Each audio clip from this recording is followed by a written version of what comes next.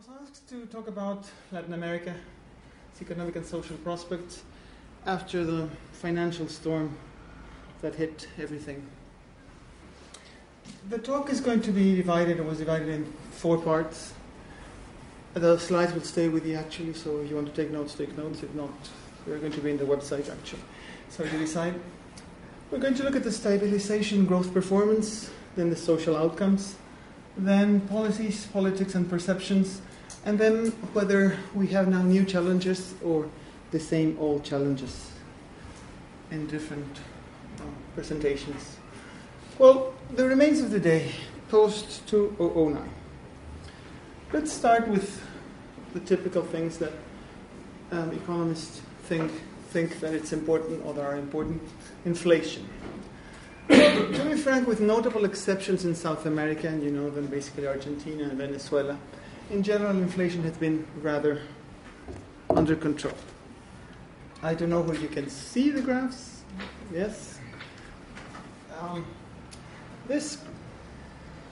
The blue columns are the average for Latin America, and although they have been rising a little bit up here, it's essentially due to South America, basically to Argentina and to Venezuela. Argentina, the problem is not so much that inflationary pressures have increased, but the way of measuring them has been changed dramatically and to be more orthodox, because they were measuring them in such a way that was rather pathetic. It was their figures, no one could rely on them. So now they changed that way of measuring, so now it's reported as higher inflation, but to be frank, the inflation was higher before that. Look at the red one, this must be Mexico. 3%. It's been ages, since Latin America was out of bounds in terms of inflation, since 1990 more or less. Inflation has been very low. So after we had this huge and terrible financial storm that stopped the world, one would expect perhaps that inflation would have soared in Latin America. There were extreme devaluations of 50%, but inflation has been rather low. So no problem with inflation. Partly because fiscal deficits have been under control. The deficits are the green columns that you see here. That's the overall deficit.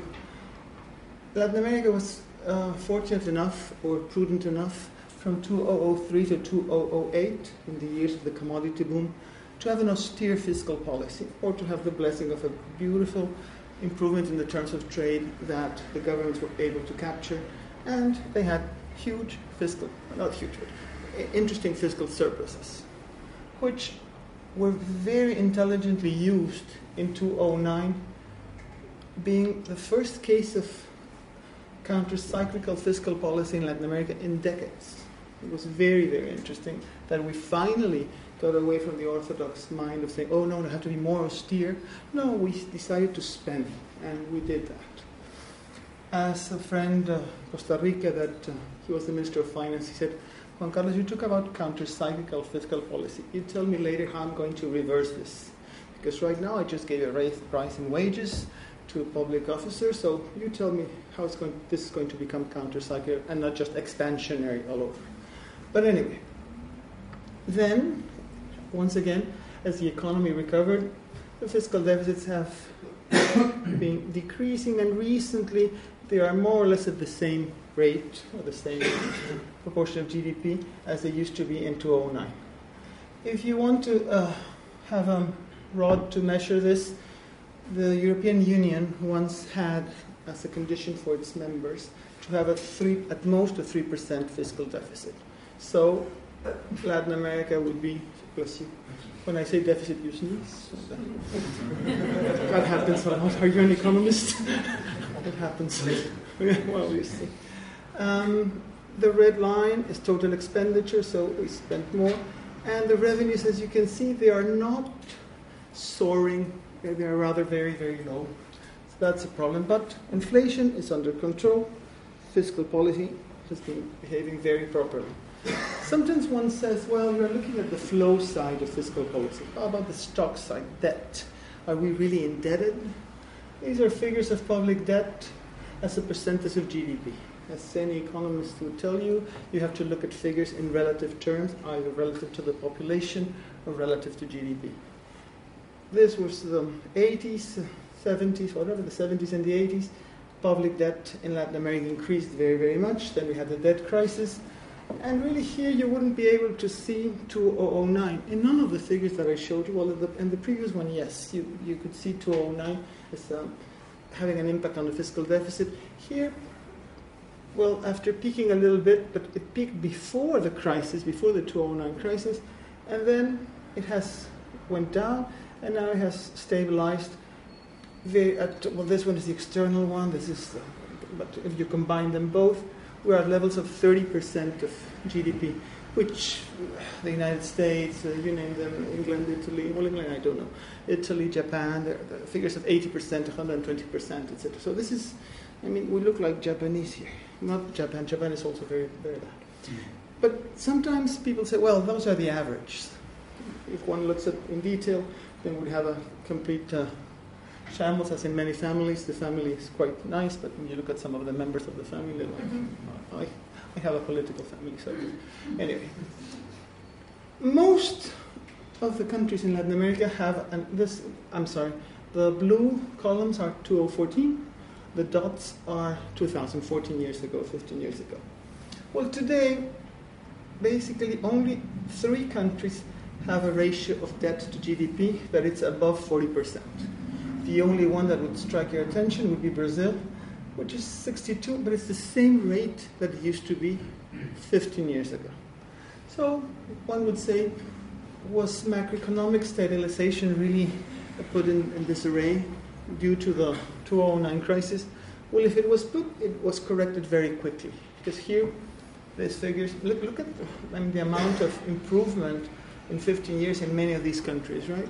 So only Brazil would be like that. I'm not putting you the figures or showing you the figures for the Caribbean because that's a completely different story. The Caribbean has figures of 90% of GDP. Okay.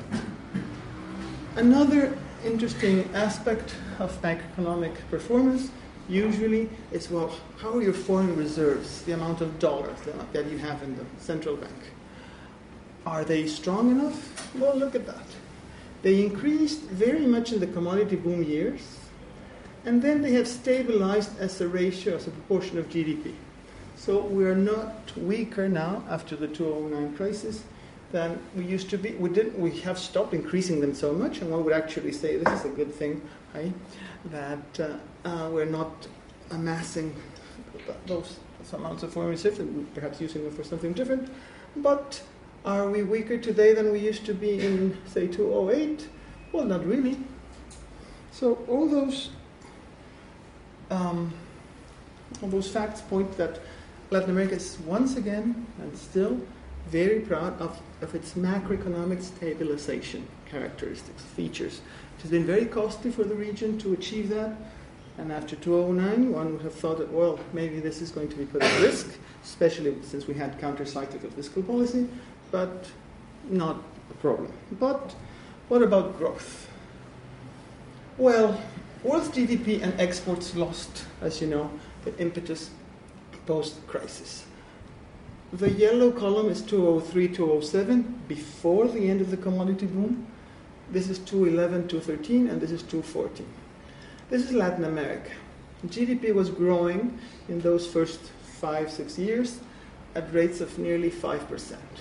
Then, after the crisis, well, it went a little bit down, and in 2014, not to mention that.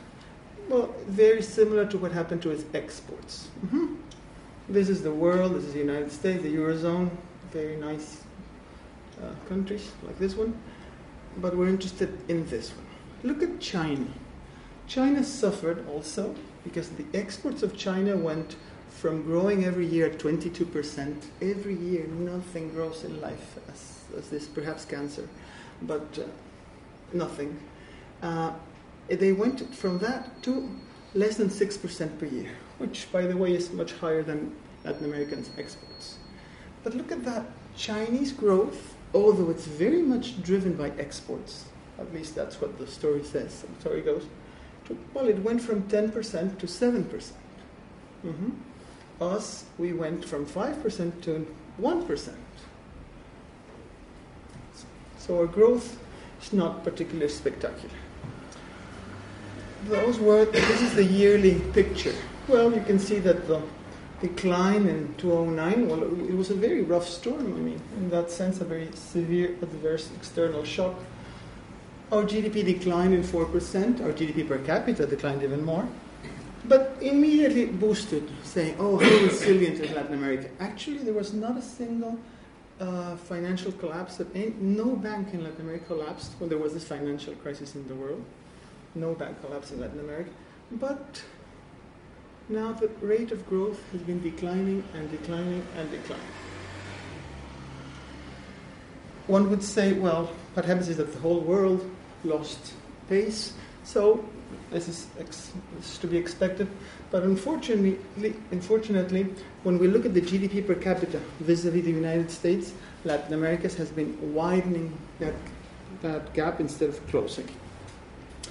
Why? Was it because of exports? If we look at the figures, what this shows is in a very beautiful way, because I like the colors, is this line is the evolution of GDP, but it's decomposed in net exports, the yellow one, investment, the green one, and consumption. Obviously, consumption being such a big share of GDP would contribute quite a bit to that. But look what has happened after the recovery. Here, say half and half, a little bit more than half was contributed by consumption, and say 40% of the growth was due to investment. But then look at the size of investments share. Now smaller, smaller, smaller, and now it's negative. Negative, it means that Latin America this year invested less than in the previous year. So if one wonders why is Latin America not growing, well, it would be very difficult to grow if you don't invest, if we don't invest. One could blame exports and say, well, the whole world collapsed. But if the figures, if you believe these figures, what they show us is that investment, a key component of growth in any growth theory that you want to believe in, except sunspots, is doing very, very poorly. Obviously consumption too, but consumption is more driven by income than it has an exogenous life of its own, especially in Latin America, that not a lot of credit drives consumption. Then the other interesting thing of this puzzle is that usually we think of Latin America as being driven by exports, as China. But if you look at the yellow part, the yellow part here, it's positive, sure, but here it was negative, and it's been negative for years because we have a trade deficit. Different from the difference between, say, Asia, China, they have a trade surplus. We have trade deficits. So imports may be great because you can buy food, oil, machinery, etc. But if you net them out of exports, the whole flow balance is not positive as such. Basically because Latin America, when we opened our markets, we learned how to export very dynamically, but we learned even better how to import. So one could blame exports, but it's not really the case. It's much more that investment is going down, although the foreign component is important because this you can't see here because these figures are drawn at constant prices. But if we put in the terms of trade, Latin America was very fortunate to have a huge improvement in the terms of trade. Without that improvement in the terms of trade, these figures would be even much higher. The deficits would be much higher. So growth was not very good, and guess what? Growth is going to be even worse this year. According to the IMF, the whole region may grow less than 1%. This is because our neighbors in the south are not behaving very properly. Brazil in recession, Argentina in recession, not to mention Venezuela. And here in Mexico, 3%, but yesterday, the governor of the central bank said that, well, no, it's not going to be 3%, it's going to be 2.5%. So the trend that I showed you in the previous graph will keep on that way. So the financial storm, did it do something? Well, yes and no. Basically what happened with the financial storm, if you look at it from the Latin American perspective, was that it ended the commodity boom. So then we had this beautiful piece of performance in Mexico's history, or Latin American history, we should talk about Mexico, when we're growing at rates of 5% for 6 years. We hadn't done that in a systematic way in 20, 25 years, 30 years or more. every year growing at more than 4%, in GDP per capita more than 3%. This was extraordinary. Some countries, like Brazil and some other countries in the south, thought that this was going to be permanent. Mexico was not blessed by the commodity distribution in this occasion, so we didn't grow as much. But once the financial crisis started and the commodity boom ended, then Latin America, well, is back to the usual old self. So there was no big crisis as such, but just back to where we were. Is this important or not? Well, first of all, it depends, as in economics. The terrible situation, the terrible impact that this has, not so much in the GDP as such, is that now our progress on the social side is being interrupted severely. Latin America was able to reduce the rate of the poverty incidence in more than 20 points. Well, yes, 43 to 10 points, and here more. So from here to here, 15 points in 8 years, say. This is very impressive. It was done through growth. It was done through conditional cash transfers. It was done through much more resources driven or directed to social policies. So it's very impressive. Look, finally we're lower than we used to be in the 1980s. But now that growth has stopped, what has happened to poverty? Well, this huge progress has stalled in the case of poverty as such, and it's starting to be reverted in the case of extreme poverty. And we're not talking about, say, London, although I don't know the figures of London. We're talking about a country in which 50% of the population, well, as you can see, okay, I was going to talk about vulnerability. We're talking about millions and millions of people. So here the number of people is going up again. The number of poor people is going up, and the number of people in extreme poverty is going up. This is the previous slide show you the averages, but let's go to the individual cases. Well, Latin America is, the contrasts in Latin America are enormous. They go from Haiti to Cuba to Nicaragua, whatever. We have in Central America countries in which vulnerability, 75% of the population is vulnerable. We can go into the definition of that, but anyway. Or we can go all the way to, what is this? This is Chile, Argentina, and Uruguay, where the figures are much lower. But in all cases, there was some reduction in vulnerability in the boom years, and now that reduction is put in severe question marks. That was poverty. What happened to inequality? Inequality, as Maxine we were discussing before, there's been a lot of trumpeting about inequality, that it has declined in Mexico and Latin America for the past 10 years. It's true, the Gini coefficients have declined. I don't know how much is the decline relevant as such, because now the figures of the Gini coefficient still stand at, say, 0.47, 0.50. It's 3%, yes, well, 6% of reduction in that Gini coefficient. And guess what? We're still the most unequal region in the world. So yes, there was some progress, but insufficient progress. The red dots, or the red squares, that's a Chinese expression, I suppose, the red square, and the yellow square, both of them. What they show is the difference between the Gini measured by market prices and the Gini measured by disposable income. That means after taxes, after cash transfers, after education, etc. Spending. So, guess what? This is Latin America, this is the OECD, and this is the European Union of 15, well, say 15 members of the European Union. Are the economies very different in the sense of producing more equal societies? Well, to be frank, 0.50, 0.47, and 0.49, it's not so different. This is just market outcomes. What makes them very different is the social commitment of the societies, sorry about the double expression, to equality, as expressed in fiscal resources, taxes, etc., going to change the distribution of income. In Latin America, as I was telling you, well, the guys at the back, I suppose they can't really see a difference here, but look, In the OECD, from 0.47 to 0.30.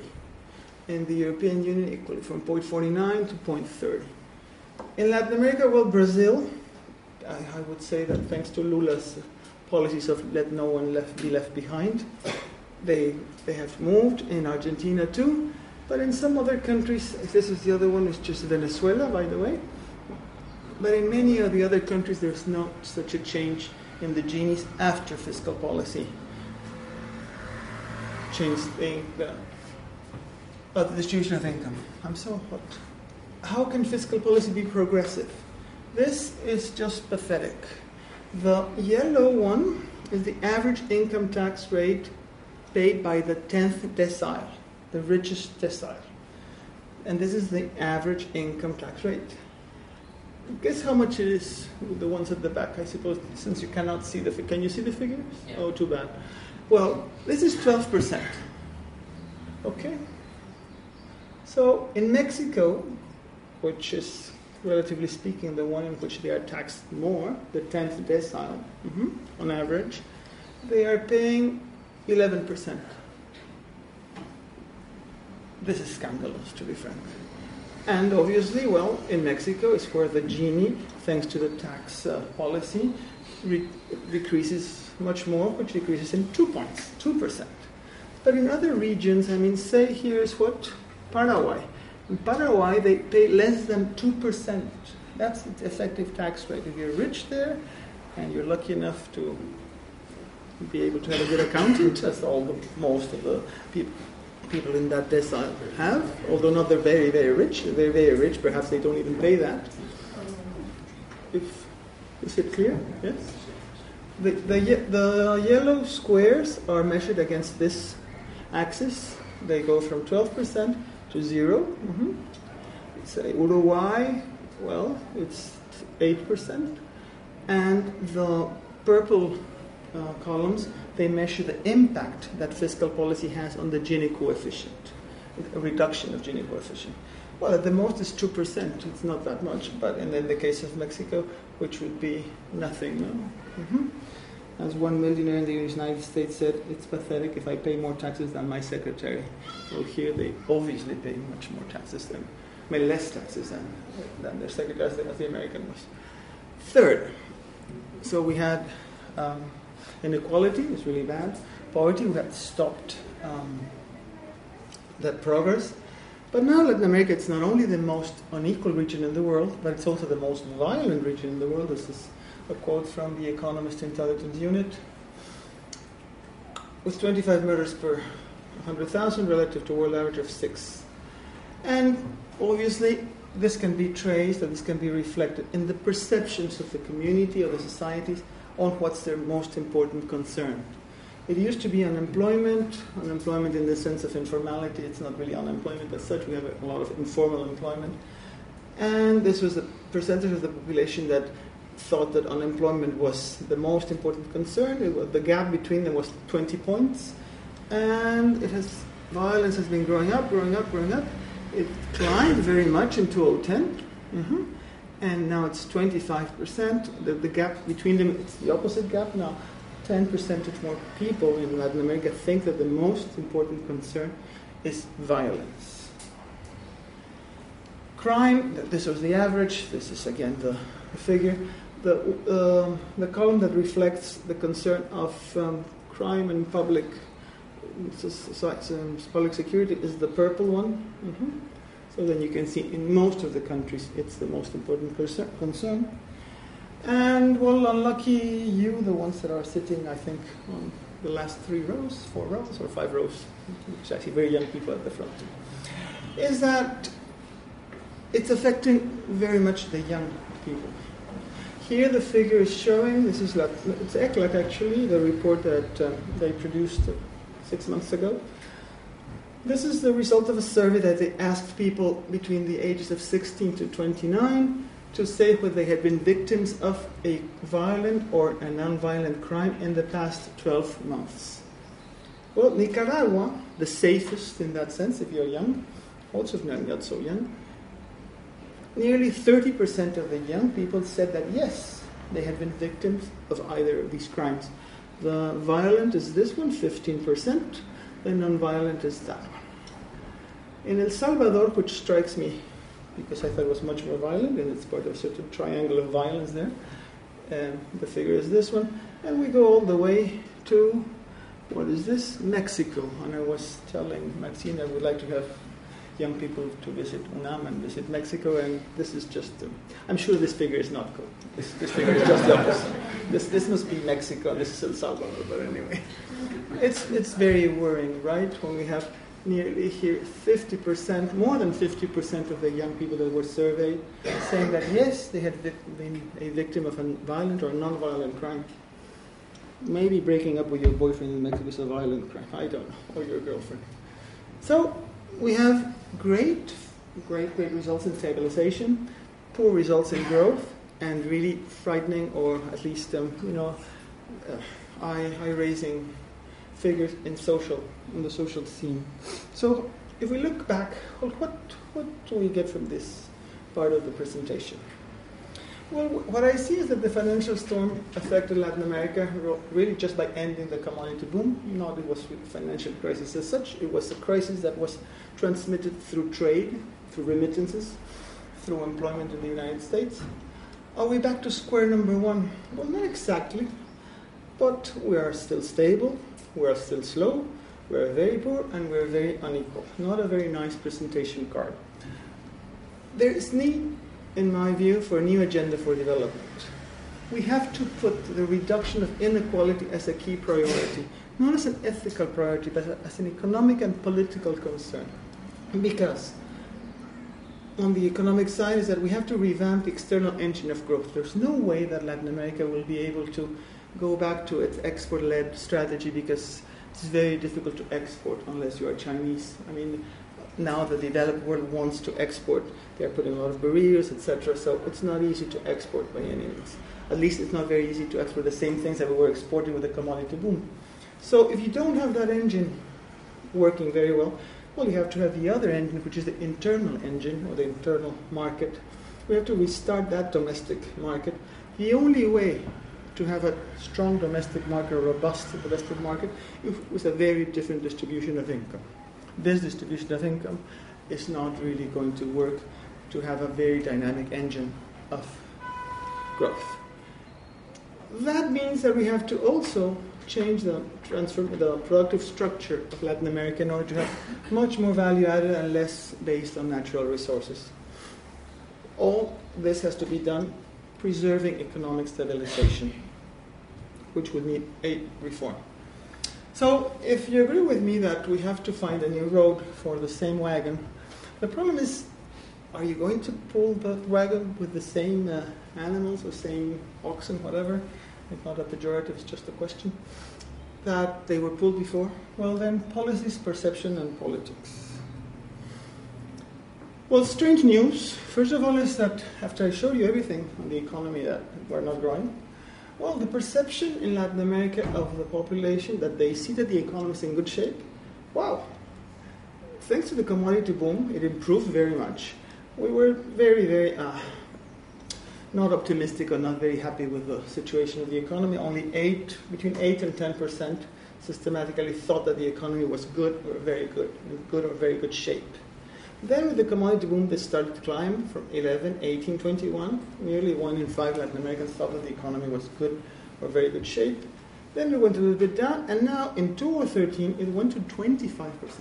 So who knows what they are measuring? Because maybe they are measuring the reduction of the poverty, the increase in real wages in some cases, or maybe they are not economists and they're very happy with what's going on. I really don't know. But by country, Latin America, 25%. Mexico is not very happy, even there. This was the first year of Peña Nieto. It's 10%. Honduras, 6%. Look at the happy ones, Argentina, and Chile, Venezuela. I don't know where's Venezuela. Where is Venezuela? Here's Venezuela. So, strange, but people's perception of the state of the economy is okay. Actually, Latin America is also the happiest continent in the world. Are we satisfied with democracy? Because when they say, well, maybe we're not satisfied with democracy, with these results, because the economic results were okay, more or less, in traditional terms, not in growth. The social results are not very good. progress has stopped and it started to be reverted, maybe this would be a questioning, people would start to question democracy. This is Latino barometers, by the way. This is the answer to the question that, okay, we do recognize that democracy can have some problems, but is it still the best way of running the show? Well, can you see any impact of the 2009 crisis, or nothing, or the end of the commodity boom? No, Latin Americans will still think it went from 64, 70s, and now it's nearly up to 80. Well, it's between 64 and 79, going up. We are very happy in the sense of we're satisfied, or we're very committed to the view that democracy is the best way of running our governments. Remember that this region was very violent. I mean, it was run by dictators and people in Guatemala. 250,000 people were killed. Things like that. So Latin Americans were very, very committed to democracy, whatever we mean by that. Not very sure. But Mexico, again, now we're with El Salvador.